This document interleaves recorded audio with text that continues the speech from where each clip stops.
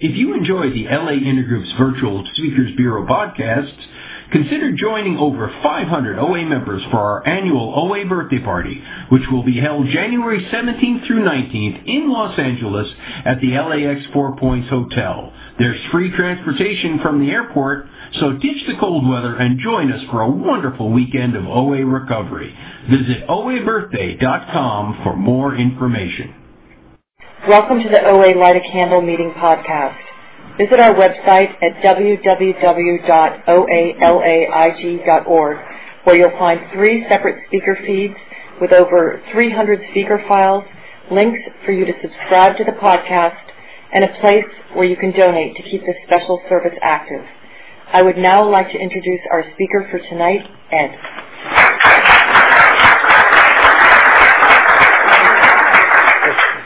My name's Ed. I'm a compulsive eater. And for those of you who have heard me a couple of times, I will not be offended if you leave, because my story has not changed. So I think I want to thank Atusa for asking me to share with you this evening. There's a lot of people in this room whose program I have a lot of respect for. So it makes me a little nervous because I would much rather sit and listen to you than be up here sharing. One of the things I do is I always compare my insights to your outsides. I always have, and I probably always will. And I try not to do it. And so if you all look really good to me, that means I'm not working my program hard enough. And it's just something that I struggle with all the time. I've struggled it since my earliest memories. Which is probably why I abused all the substances that I did while I was growing up, which is probably not a bad place to start.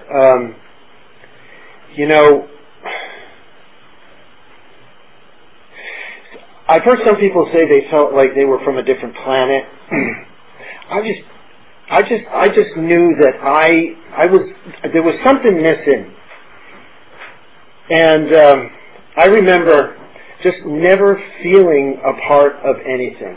My family, growing up, in school, having friends. Having friends was one of the hardest things for me to do. One of my moments of most pitiful and incomprehensible demoralization was, I remember I was in college and I was at this party, and there was this one guy that I was just, I had a lot of respect for him, so I wanted to be friends with him. And he just looked at me one night, and he had this look of disdain on his face, and he looked at me and he said, "You just don't get it, do you?" And I really didn't. I honestly didn't. I was incapable of having empathy for another person. And that made me incapable of having a real relationship with another person. Because once you found out about me, and it usually took about 2 to 3 weeks, you just didn't want me around. And that was my average length of time that, I would hang out with people. And I just remember going back and forth from groups of friends, pretty much up until the time that I came to the program. The first time through the program for me was through Alcoholics Anonymous in 1988, and I've been sober ever since. And I've been abstinent since October 12th of 2007. So I have a little bit over 6 years. Is that right? Yes. It'll be 7 years in next October. So as a result, I used to do some very weird stuff as a kid. Actually, that was my middle name. One of my nicknames was Ed Weirdo, okay? So it started really somewhere between the champagne that my parents never finished, the desserts that everybody left on the table that I would finish when everybody left, or hyperventilation, which was one of my favorite things to do. And we discovered, I don't know who discovered it was probably me, that if you breathe in and out really fast, as much as you can, and then you hold your nose and you push your breath, right? And then you have somebody come up from behind you and squeeze you really hard, you get really dizzy, okay?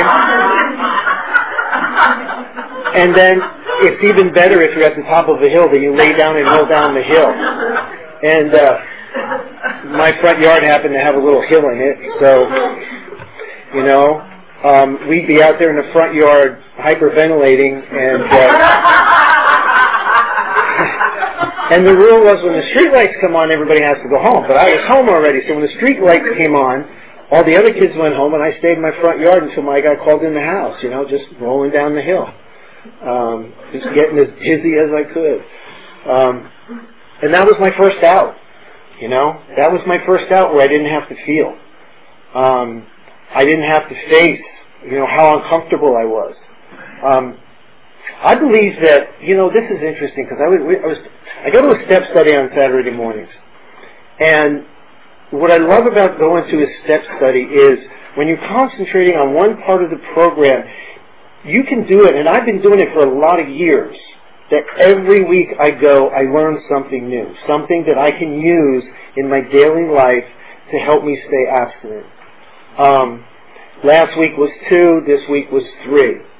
And for me, the first 3 steps are so critical that it says it in the literature, that if we fail to find some sort of power, right, and turn our will and our life over to that power, the likelihood of our success in the rest of the program is pretty minimal. And I found that to be true. But the reason I started talking about that was because I do things that I judge other people for doing. And, for example, one of the things that drives me crazy is, and I know if I'm in good shape, not spiritually, is how I behave in traffic.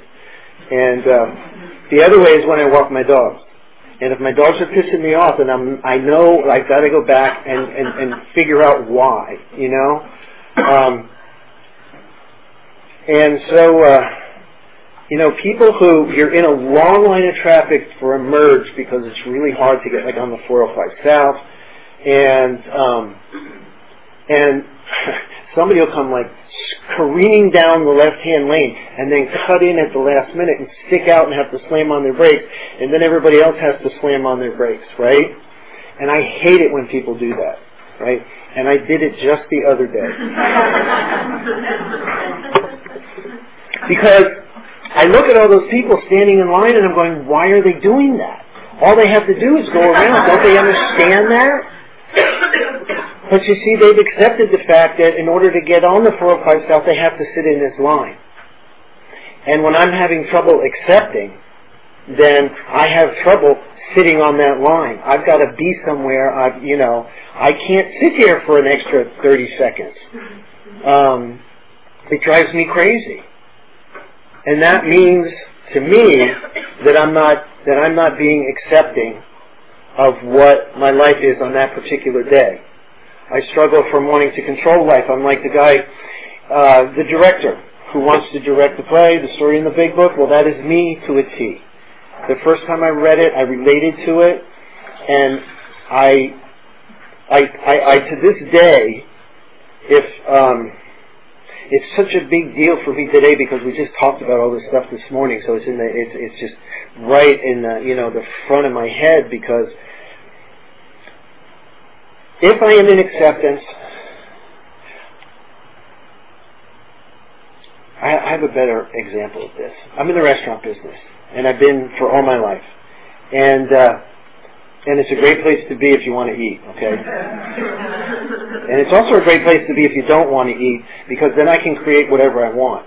See, I don't have to hide in the walk-in and eat all the cheesecake and all the whipped cream, and the nitrous while I'm at it, so that was always that. We used to drive. As kids, we used to do that. We used to get cases of whipped cream. We'd buy all the milk stores out of whipped cream and drive around and suck all the nitrous out and then throw the cans out. And so I was having trouble keeping chefs. I had a couple of restaurants at one point, and I was having trouble keeping chefs. They could never live up to what I thought they should be, because that's how I came up through the business. I was a chef, and They could never live up to my expectations. And they last about 2 years, and then I'd wind up firing them, or I was so miserable to them they quit. And I had a lot of people quit because I was an ass, you know. I do believe today I'm a better boss, but I'll get to that. So it was because I was not allowing them to be who they were. They were not living up to my expectations. And so, no wonder I couldn't have any friends. No wonder I couldn't, have a relationship with a woman for longer than 2 or 3 weeks. It took me 7 years of working the steps to come to the realization that it was because I hadn't worked the third step. I hadn't really turned my will and my life over to another power. I was still running the show. I was still making people cry, cutting people off in traffic. I was just an ass. And,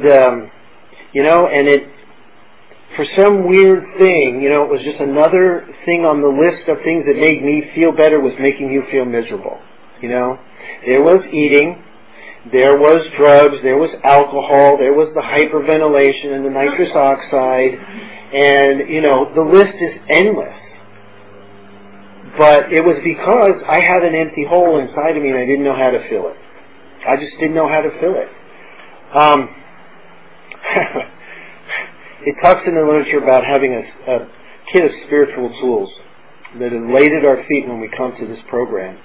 And I was born without that kit. I believe some people are born with it. And I used to hate them.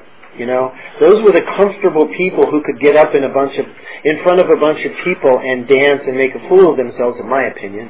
And I could never dance in front of people unless I was loaded. So, if you could get up there, then I just thought you were kind of you were not cool. Let's put it that way. You were not cool.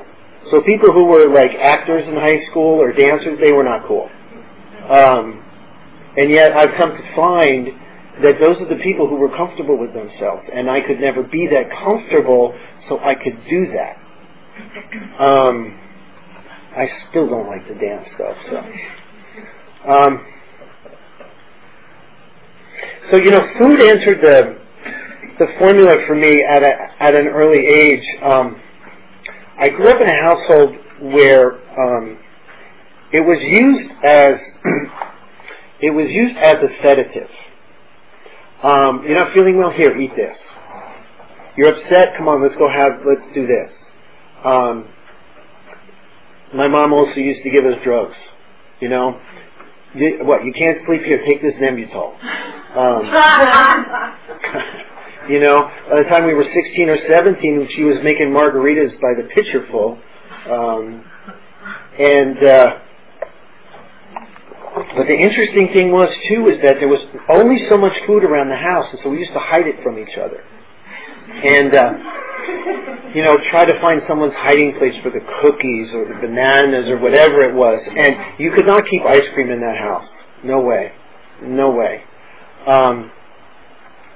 And the problem is that it got to me, before I came to this program, it got to the point where I wasn't fighting anybody for the cookies. I wasn't fighting anybody for the ice cream. I was just eating it all myself. And I was eating it, with the lights off. I was slamming the freezer shut if anybody came in the kitchen.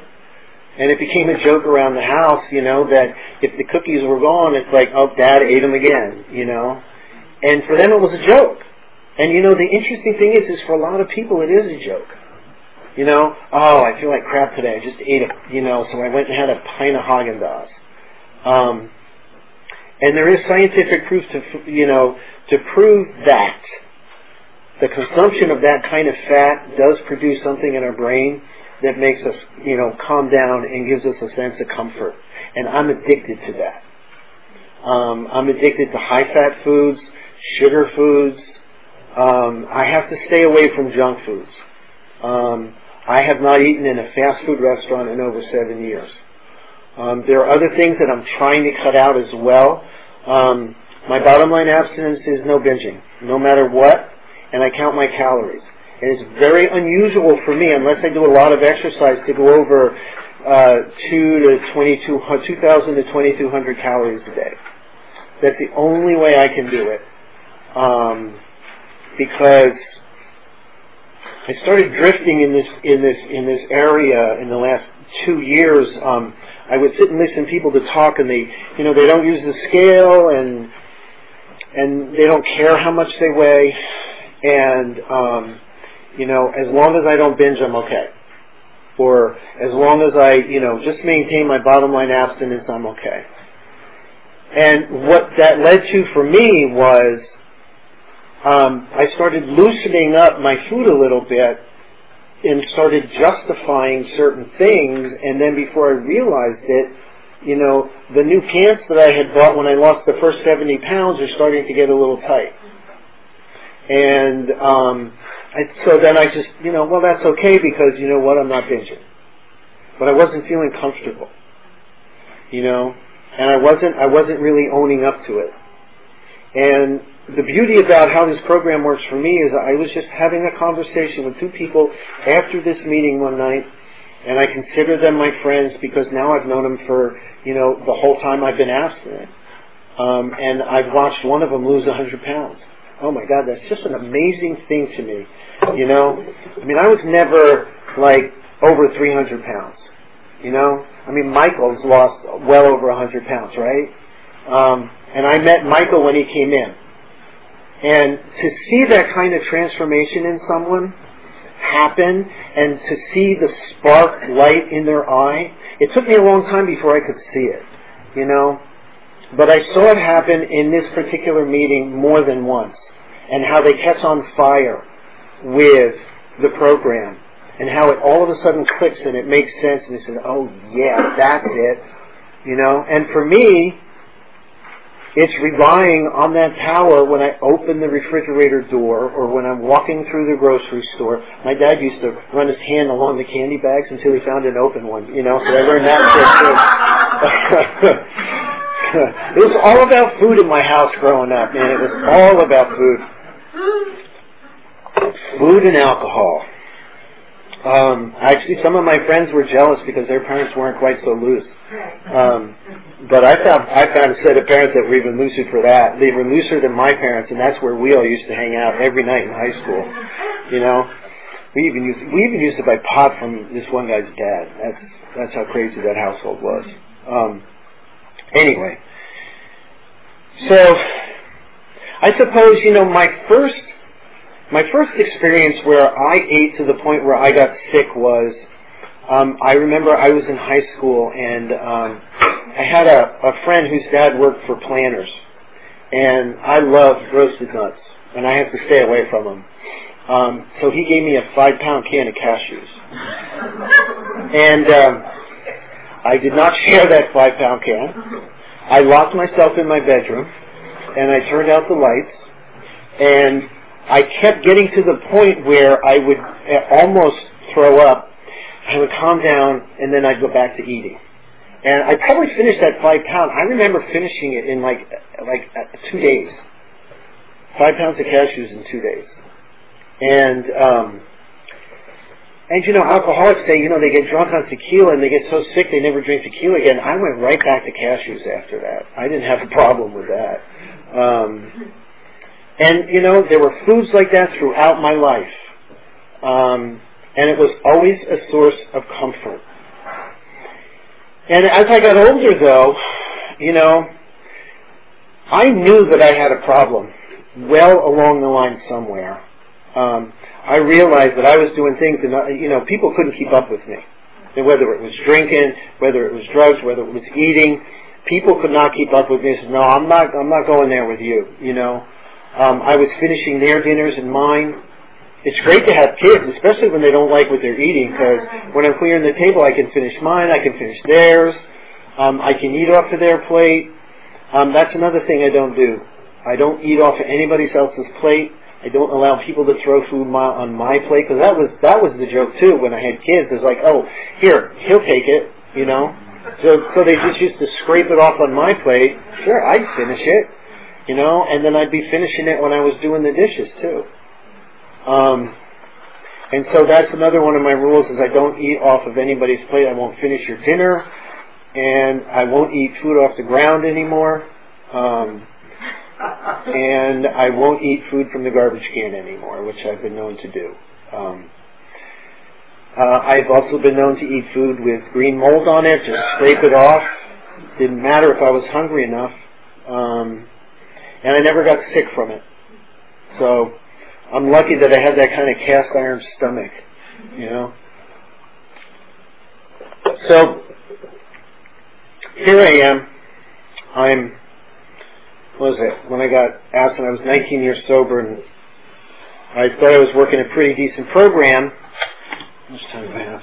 Okay, perfect. I thought I was working a pretty decent program until some things started to happen in my life where food started to be a nice panacea for me again. You know, I had up to this point 7 years ago, I was able to lose 50, 60 pounds at a time, but diets always left me with huge cravings. And so by the time I hit my goal, I'd go back to In-N-Out, or, you know, and then it'd be back in like less than a month. It would be back. And I see that where I work all the time. I mean, I've seen people come in and they just like, it's amazing the transformations, and then 2 months later, they're right back where they were before they started. And that was me. You know, that was me. Especially being in the business that I was in. I could eat whatever I wanted, as much as I wanted, for as long as I wanted, and there was nobody there to tell me not to do it. And that, you know, so up and down and up and down and up and down. And then the kicker was, in 1997, my wife got diagnosed with ovarian cancer. And I was the primary caregiver throughout that time. And I want to back up a little bit because there was something I forgot to talk about before I get into that.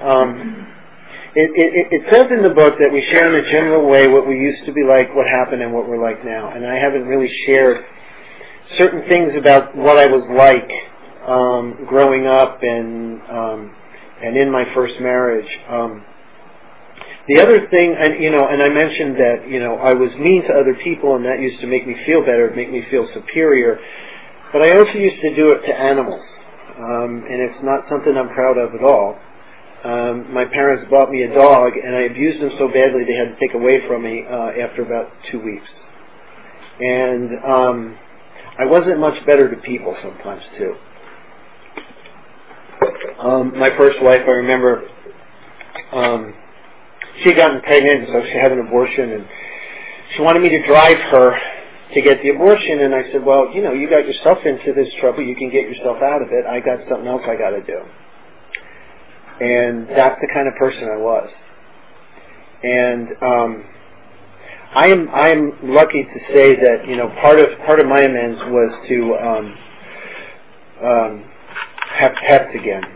And so we bought a golden retriever for the kids, and I was just making that amends. I felt so much better, and I will tell you that dog had me so wrapped around her little paw. When she died, I cried like a baby, you know. And now, you know, we've had 5 dogs now. We have 3 right now at one time. And when I come home, the first thing I do is I get down on my hands and knees, and they just jump all over me, you know. We have this little guy, you know, and if I don't get out on my hands and knees, he just claws at me until I get down there, you know. They sleep with us, you know. I just, you know, how do you go from abusing animals to the point where you love them so much that you grieve deeply when they die? I don't know how else to do it except through the steps. For me, there's no other way through it. So, when my wife got diagnosed, I mean, it wasn't a question. I was going to take a leave of absence from work, but I work at such a great place. They let me work a flexible schedule, and I didn't miss a penny for my paychecks for the 6 months she was going to treatments. And I was probably there. Maybe I was at work maybe 30% of the time. I was in, the treatment rooms with my laptop doing work, sleeping in the hospital. And I didn't miss a single chemo treatment. I didn't miss a single, what they call a hydration, where you have to get fluids days after your chemo so you don't get dehydrated. She had a real hard time eating, so she had to get these fluids, otherwise she got really badly dehydrated. And so I didn't miss a single one through the 6 months, and I don't do that. I don't say that because I want pats on the back. That's strictly the program. That right there is the steps. It's not me. Left to my own devices, she would have been driving herself. And trust me, I saw it there. And I once said to the nurse, I said, why are there so many single women here? And they said because when the husbands find out the diagnosis, they say, well, I didn't sign on for that, and they take off. And it's a reality. It's a reality. And the other thing about the program, we use it in our marriage, and the deal is that we don't leave no matter what. And the gifts that come from that, man, I tell you, I can't even begin to explain to you. We've been together now, what year is it? 13? She won't listen to this, so I can say that. It's 33 plus years. Okay, we've been married, and we've been together for 36. So, and we wouldn't have made it. We wouldn't have made it. So anyway, so she gets diagnosed, and it's a stressful time. Okay, no matter what. And I didn't have anything else to turn to, so I turned to the food, and it was as bad as ever. And I just said, I'm out, I don't care. I went to Jerry's Deli.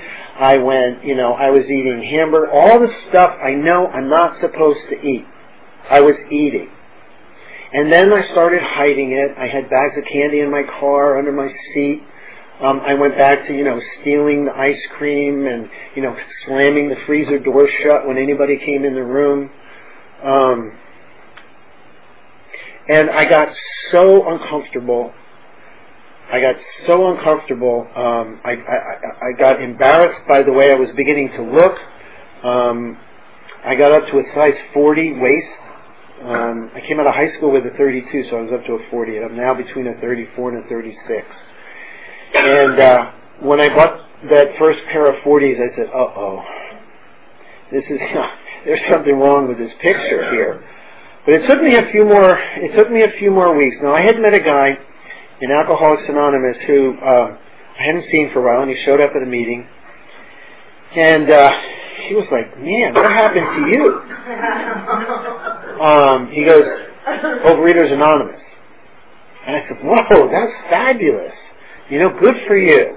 And it just laid there in the back of my mind for years, until one more time I couldn't say no to food. And that for me, it hurts right here when I can't say no.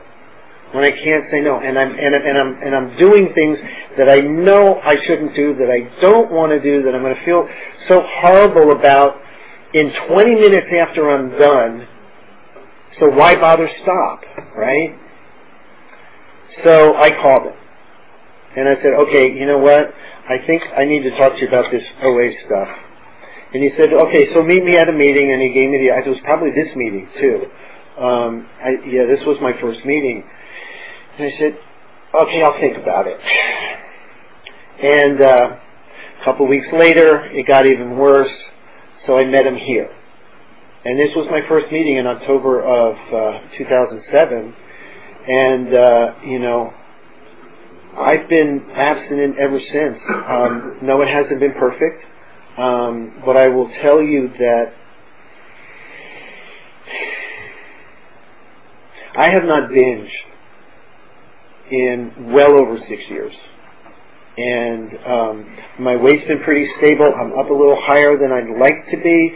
So I'm going back to doing some things that I did when I first got abstinent. And I feel better in here about it. I gain a little bit more self-respect about it. And so then I don't get as bad at the end of the day, because that's the worst time of the day for me. So the steps. I believe that there is absolutely nothing that we can't get through with each other and the steps. And I've seen it and I've lived it. And the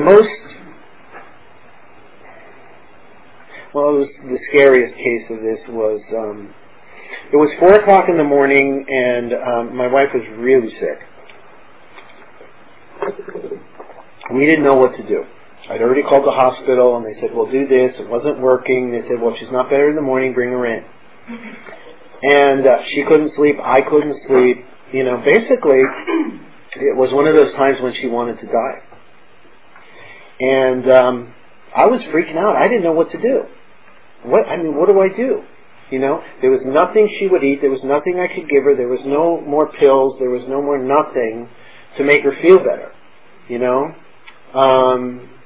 And all I could think to do was to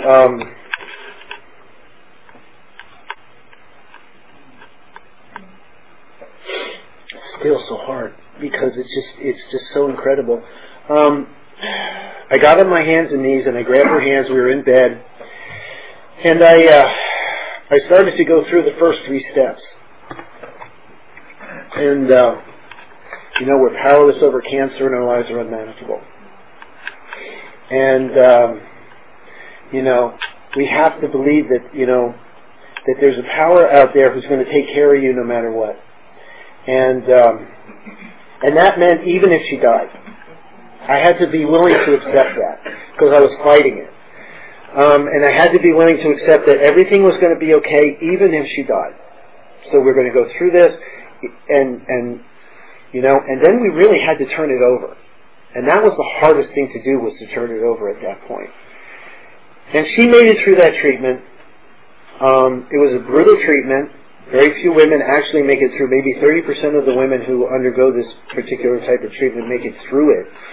And she made it through, man, and she's cancer-free 7 years now. And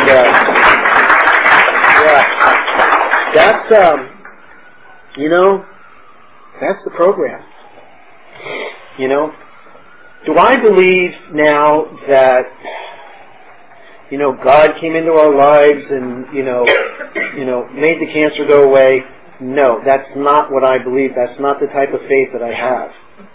But I had enough faith, and she had enough faith to get up each morning and to face the day, and we would sit and we would go through the first 3 steps every single morning, and it gave her the strength to go through it. It gave her the accept, okay, whatever is going to be is going to be, but I'm going to get through this, and I've seen it. I've seen it with other people. They've gone through bankruptcies and divorces and marriages and deaths and diseases. And the one thing that keeps coming back to when I talk to people after they go through something like that, they get recommitted to the program. And then the program becomes even stronger in their life. And that happened for me. It literally, was one of those life-changing events that it just made me appreciate everything that I have on a daily basis. And I kick myself some days when I don't remember that all we really have is today. And I start getting worried about 2 and 3 weeks and 4 weeks, or some shit I did yesterday.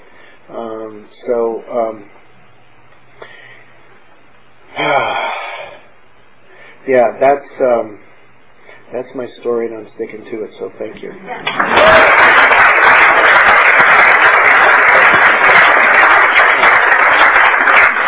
So we have 7 minutes. Oh, I'm sorry. So what are the things that I'm doing now that I used to do that I'm bringing back into my abstinence? Some sugar snuck in, and that has to be gone. That's gone. I was spreading things out during the day. So rather than sit and have a snack at one particular time, I was taking that food and spreading it out.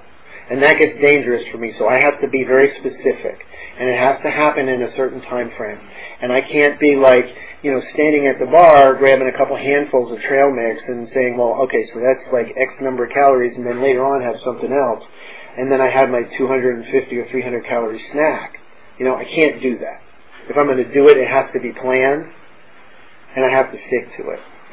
I can't go off script. I can't be discretionary about it. Yeah, that's the biggest thing. Yeah. Thank you. What do my snacks look like? Food. No. My favorite snack is a small Jamba Juice. One of the pure fruit ones. That's my favorite one. Apples. And right now, there are tremendous apples out there.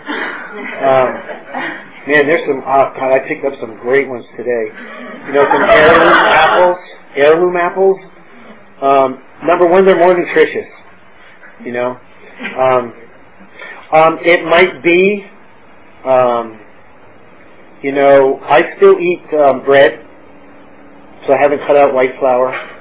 So, it might be like a piece of toast. It could be like a half a muffin. But it's mostly fruit. My food plan, I'm always confused about that, the difference between abstinence and food plan. So I think my food plan is 3 meals a day and 2 snacks. That's my food plan. And I also count the calories. I have a little app on my phone, and it's actually really good to have, because then I can see where I'm at during the day, and I know if I'm like reaching where I should be at any point in the day. And that means that my snack needs to be, even smaller later in the afternoon, and I make it through, I make it through. And then when I'm done, I'm done. And I can't stretch it out. I was afraid somebody was going to ask that question. What is my daily spiritual practice? My daily spiritual practice was non-existent for a long time. I, to this day, struggle with my concept of a higher power. I struggle with calling my higher power God. And so I do not pray on a daily basis, but I do meditate. And I've just really stepped up that practice in the last year. And I'm really glad that I did. The other part of my spiritual practice is that I read some of the literature every single day. And it may be in the morning or it may be at night. And then at the end of every day, I do a 10th step. And I go through my day, and I want to be sure that there's nobody that I owe an amends to, or that I did anything that will cause me to have to make an amends. Because in the heat of the moment sometimes, I won't think I have to make an amends. I'll be justified in it. But 5 or 6 hours later, if I'm truthful with myself, I'll know. And I'll really know when I wake up the next morning that if I feel really crappy and hungover, I need to go make an amends to that person right away. So, that's the most of it. I do have a power, and if you'd like to talk about it after the meeting, I'll be more than happy to talk to you about it. Yes. Outside of not eating out the kids, how your parenting skills have changed as you went through your early childhood? Oh, wow. Well, our kids went to a lot of meetings. We believe that, taking our kids to meetings, they needed to know my wife's in the program too, and that, they needed to know where I was. I believe that. I sponsor some guys who have kids and they're not sure they want to take their kids to meetings, and their kids don't know they're in the program. I didn't want to keep it a secret. They knew. And we used the principles of the steps raising our kids. And I'm proud to say, that our kids were never grounded. I stopped hitting them once I got sober. And we taught them that when they make a commitment, they have to follow through with it. And that, I think, has turned them into beautiful human beings. Just following some basic principles. We were honest with them and they were honest with us. And that whole thing about commitment was, I remember, my son was really impulsive growing up. He got it from his mom. And so he was playing volleyball in high school and didn't like the coach the senior year and wanted to quit. And I said, well, you can't, because you made a commitment. You got to finish it out. That's all there is to it. Your team's depending upon you. You can't do it. He didn't want to do it, and so he went kicking and screaming, right? Well, that year they wind up in the city championship, right? And this is the best part. He gets voted the spiritual leader of the team at the end of the season. Right? So it works. It works. So thank you.